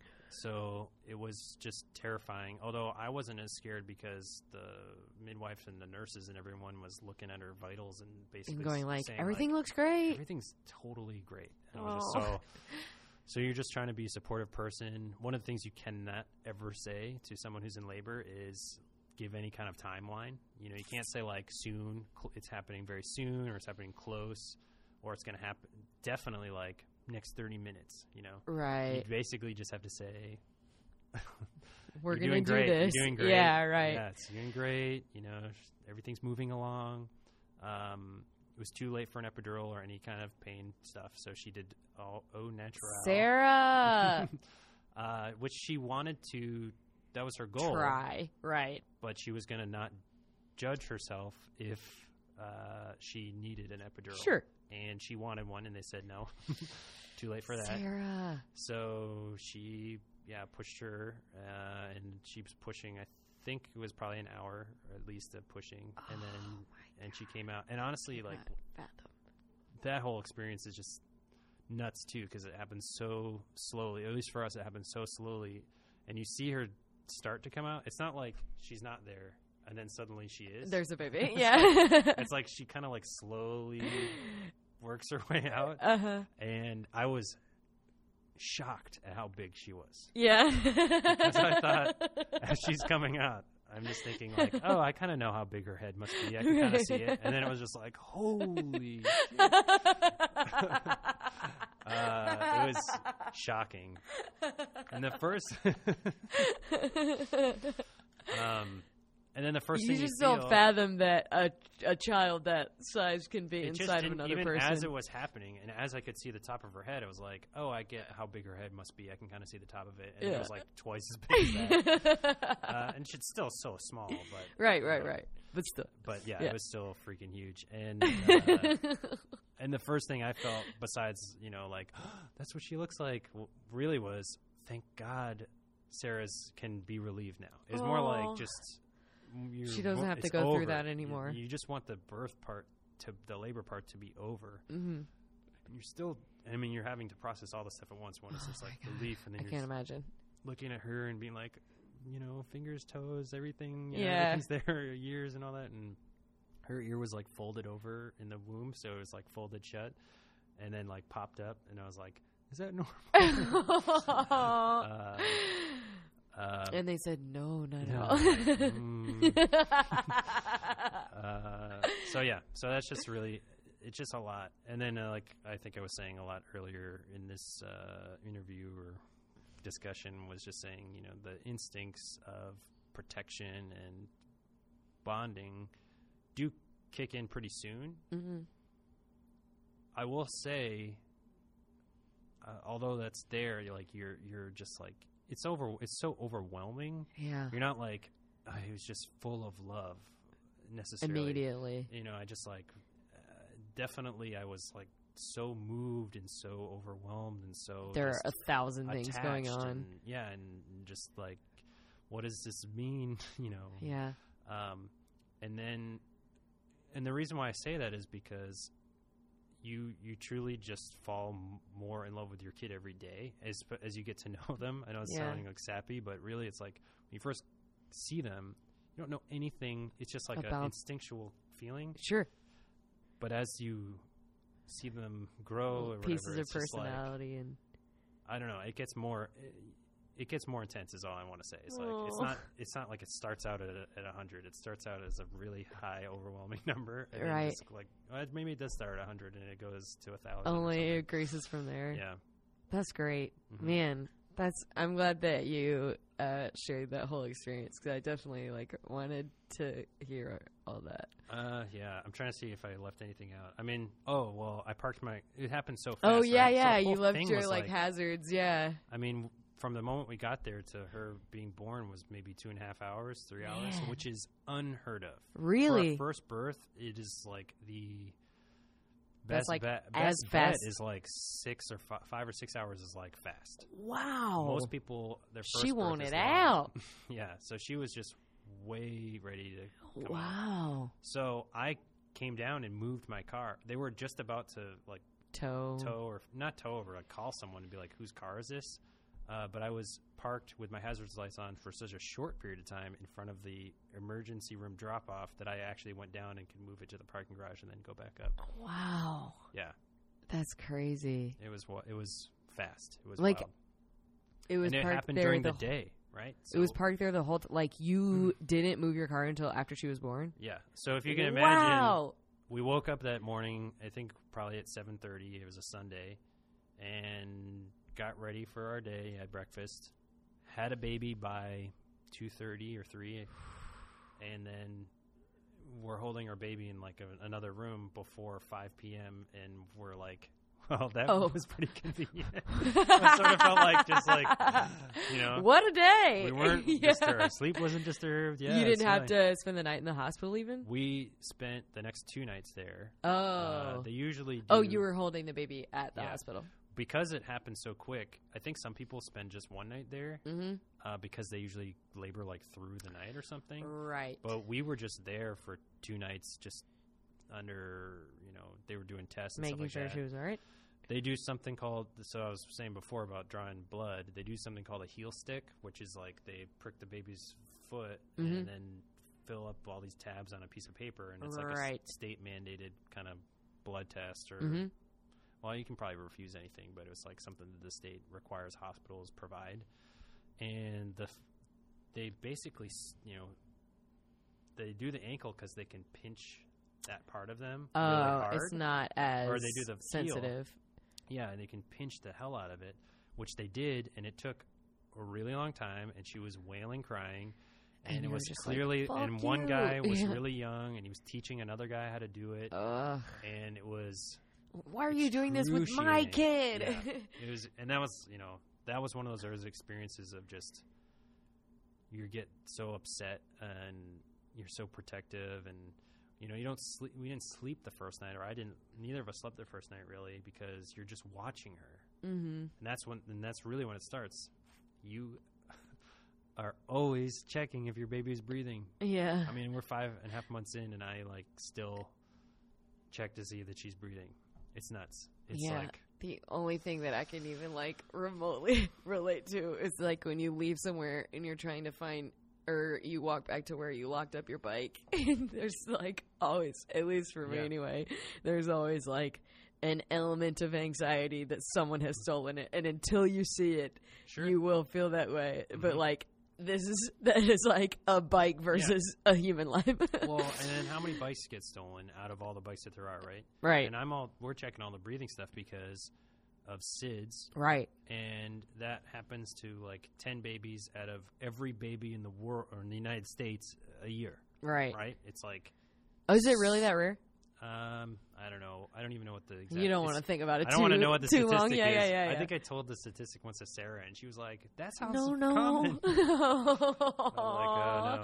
So, but anyway, it is extremely rare. So but you still do it, or whatever, you still freak out until they get past a certain month, whatever, 6, 7, 8 months. I can't remember what it is. And then then it pretty much is not a concern anymore. Then it's just, it would have to be something even more of a freak weird days health thing. What do you think in these first 5.5 months has been your just absolute favorite thing about this experience? The most positive thing that you can think of? Let me think. Well, sorry, I know that's kind of putting you on the spot, but one, I mean, it's obviously extremely rewarding. Again, just seeing a person who you can look in her face and see a little bit of yourself. You connect to.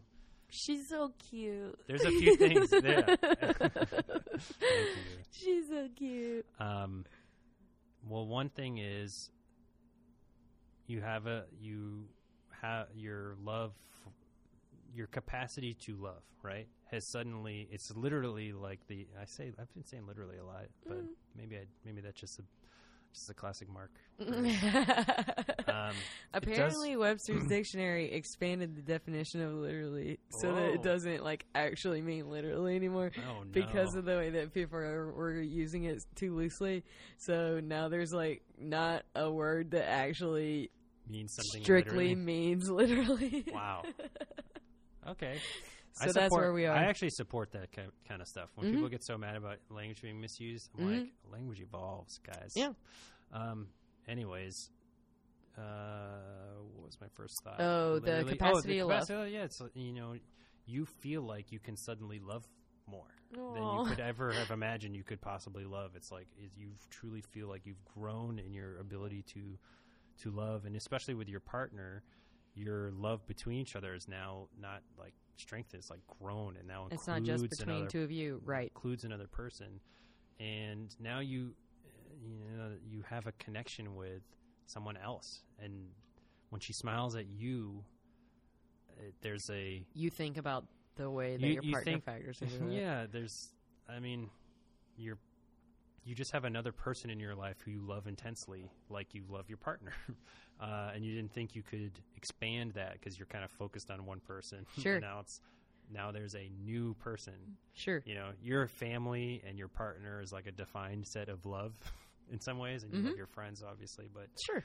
Now there's this new person who you love intensely, right? So that is amazing. And the fact that you have a connection with her or him or whoever in your case, and that is your special connection. You're beginning a relationship with a brand new human being, and having that perspective again, seeing the world through the eyes of an infant in some ways is really just incredible, because you're seeing how a human learns. Mm-hmm. You know, I've watched her go from not being able to grab something with her hand to slowly developing that skill in the like slowest possible, most incremental way you can even imagine. You literally see it every day. You know, just imagine that. Imagine starting with 0, right? And witnessing how a child learns how to do stuff. It is incredible, and it connects you. You don't form memories until you're 5 or 6, really, or at least concrete ones that you are still in your brain somewhere. So you don't know what the beginning of your life is like. And so suddenly you are kind of seeing like, oh my God, this is what my life was like. Mm-hmm. Oh my God, my parents did Watched all me do these this. things for me. You don't, and then that's the other maybe kind of amazing gift is suddenly connecting with your parents and being like, oh my God, I think of all what my parents did for me. I think about, taking me to soccer games and blah, blah, blah. And right. Just helping me with homework, but you don't realize that there's this whole period of your life that you don't remember at all. Right. And you suddenly are just like thinking, I'm holding my baby picturing my dad holding me or my mom holding me, and you're connected through that. And it's wild. I mean, it's just a very humbling and deepens your relationships with your family, and it's incredible. That's awesome. Yeah. That's really, really great. Yeah. And there's someone gave us a board book, like a children's book that's just it's really cool illustrations, but it's just the lyrics to What a Wonderful World. Oh. So it's very sweet. I mean, a lot of stuff is just I'm not a very weepy guy, but Sarah is like cries at I'm a goner. car commercial. Particularly moving car commercial. Yeah. But there is a line that is so moving still, that I didn't even know was in the song, and it's must be because in this book, but it says like, no, now I'm gonna get weepy just like saying it out loud, but I'll try not to. But it's I see children cry, I watch them grow. They'll learn much more than I'll ever know. I mean, think about that. Like, you're looking at a child that will truly know more than you will ever know. Yeah. That's incredible. That's amazing. That's awesome. I'm getting teary. One last thing. Mm-hmm. How do you feel like your experience, love of, knowledge of being a new dad has influenced you creatively? I'm sure there's, a specific thing to speak to there, but, and maybe you just like tie a bow on, how it's influenced your life in general. 'Cause obviously we've spent a lot of time talking about that. Yeah.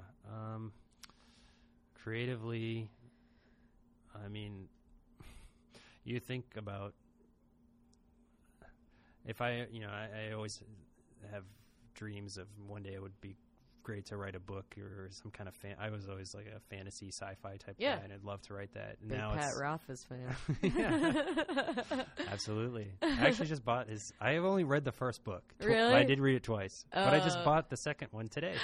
Exciting. Yeah, I had a coupon for the bookseller in Lincoln Square, and I bought it. I love the So I will read that. And the guy who checked me out said the second one's much better than the first one. Really? So very excited to check that out. Yeah.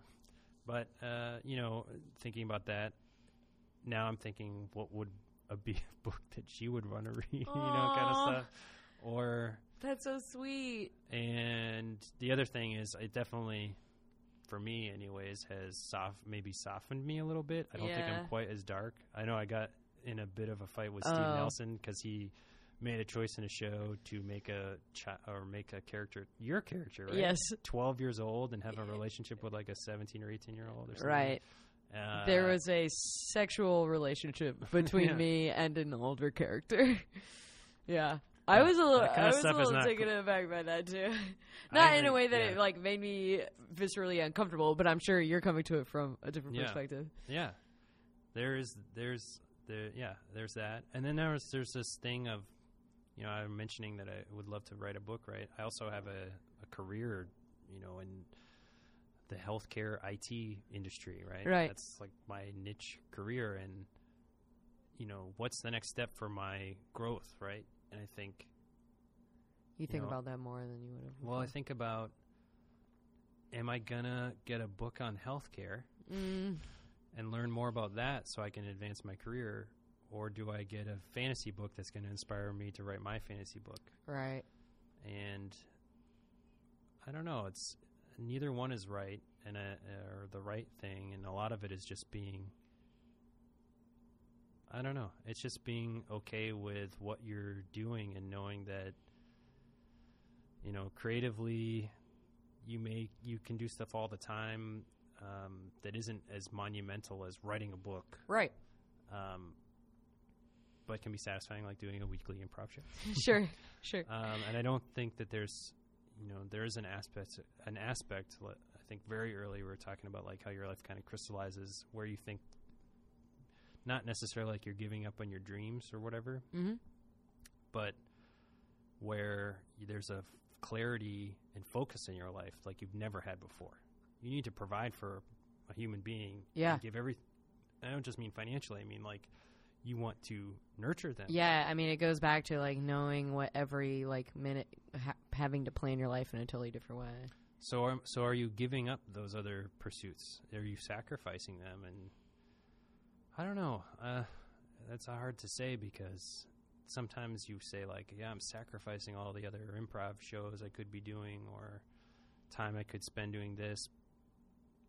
But what is, I don't know. I think that there's nothing that gives me greater pleasure now than raising a child.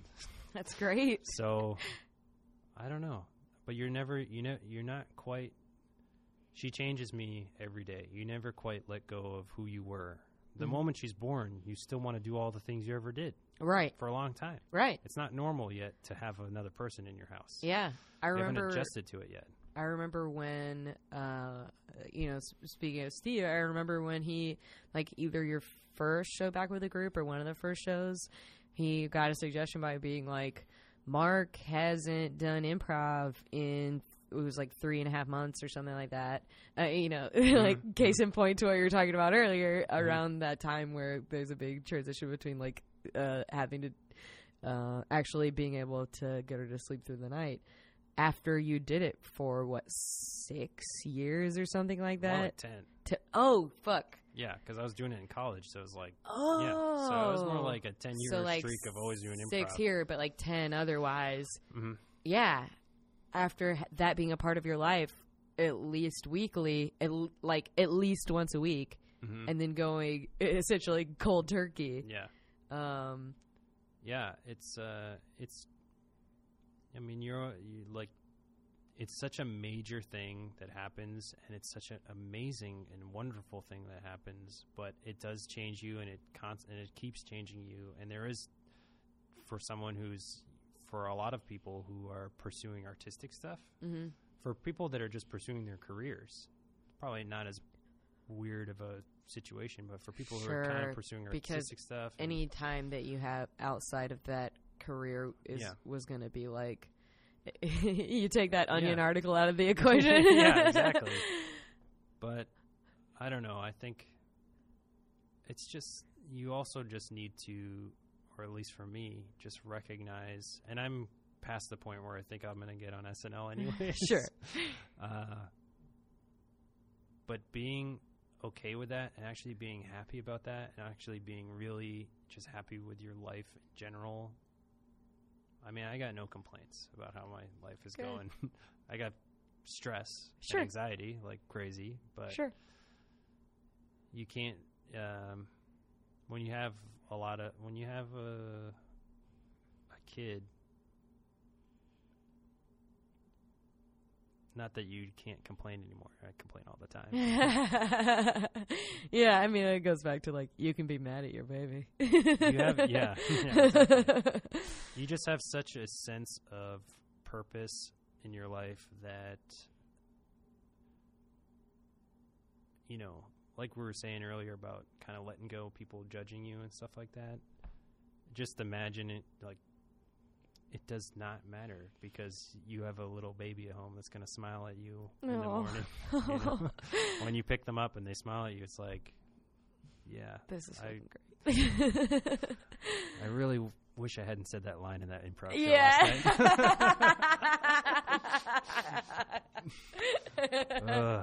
night. Those roll off a little easier. Yeah. But it just, I mean, and again, I don't think it necessitates having a kid to have those kind of profound moments. I think it just is just a very specific thing. It's a very obvious way to get there for me to get to that kind of profound kind of moment for me. But I think a lot of people have those moments of just being accepting what makes them happy and being present in their life. And just the small moments that you have that you can enjoy. You got to do that because, man, you cannot hang your hat on something that happens for 0.0001%. Yeah. I read some fact about something in a newspaper, something about like the SAG-AFTRA union, that 90% of that union is unemployed. That does not surprise me. I mean, I wish it surprised me, but it doesn't. So, I don't know. I mean, I love all that stuff. I think I'm going to live vicariously through all my friends who are pursuing artistic stuff, and I still will pursue that. And I'm still 5.5 months in, so I'm still finding a lot of balance. Figuring out what balance in that kind of thing, but you certainly don't have time for more frivolous or stuff. You're just sort of like, okay, what are the things I really care about? Because that's all I got time exactly for. What I was going to say, and I almost mentioned that earlier, is that I'm sure this, like, forces you to really nail down what you want to prioritize. Yeah. Well, I feel very honored and happy to be a part of something that you do prioritize as a part of that. Absolutely. I really love being a part of that group. A huge, important part of my life as well. Cool. Great. You're the last member of the group to be on the show. Really? Yeah, it was like not intentionally. So it just happened. Remind me what all the other topics were. Jimmy was the first. He was the Great American Novel. Awesome. And then Steve, and he talked about poetry. Mm-hmm. And Rosie talked about sexuality. Mm-hmm. And Strickland talked about basketball fundamentals. Awesome. And now a new parent. Yeah. Well, and I'm only 5.5 months deep into yeah. I'll count the pregnancy, so I'm a year into like, the idea of a. That's totally fair. But yeah, it's really. I mean, I mentioned this during I think Strickland and Rosie's, but like I plug the show every week because it's a thing that I just genuinely enjoy doing. It's the one thing that I have as like a weekly plug to give, but I still always do it because I love that show and I love being a part of it with you guys. So if nothing else, it's nice to just like remind me every like weekly when I'm recording the intro for this show, like, man, I get to do this great thing with people that I really admire as performers and people every week. Oh yeah, it's just great. It's so wonderful. It's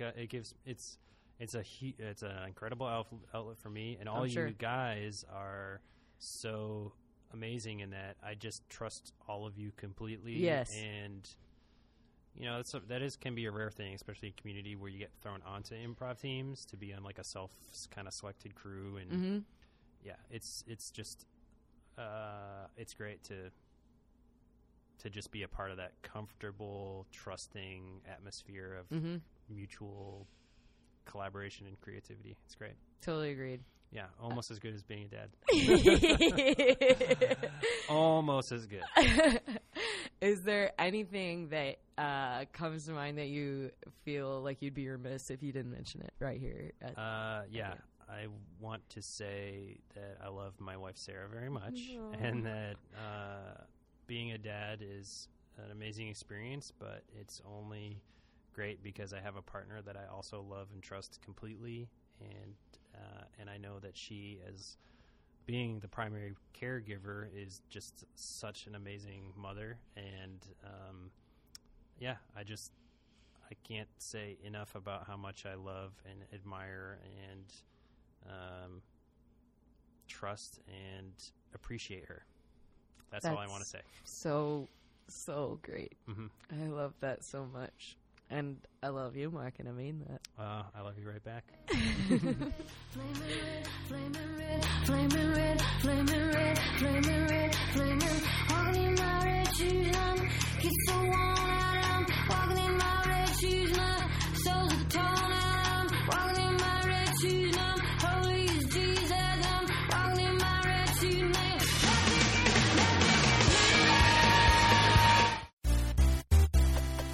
This has been a Nerdologs production. For more on the Nerdologs and our shows, please go to www.nerdologs.com.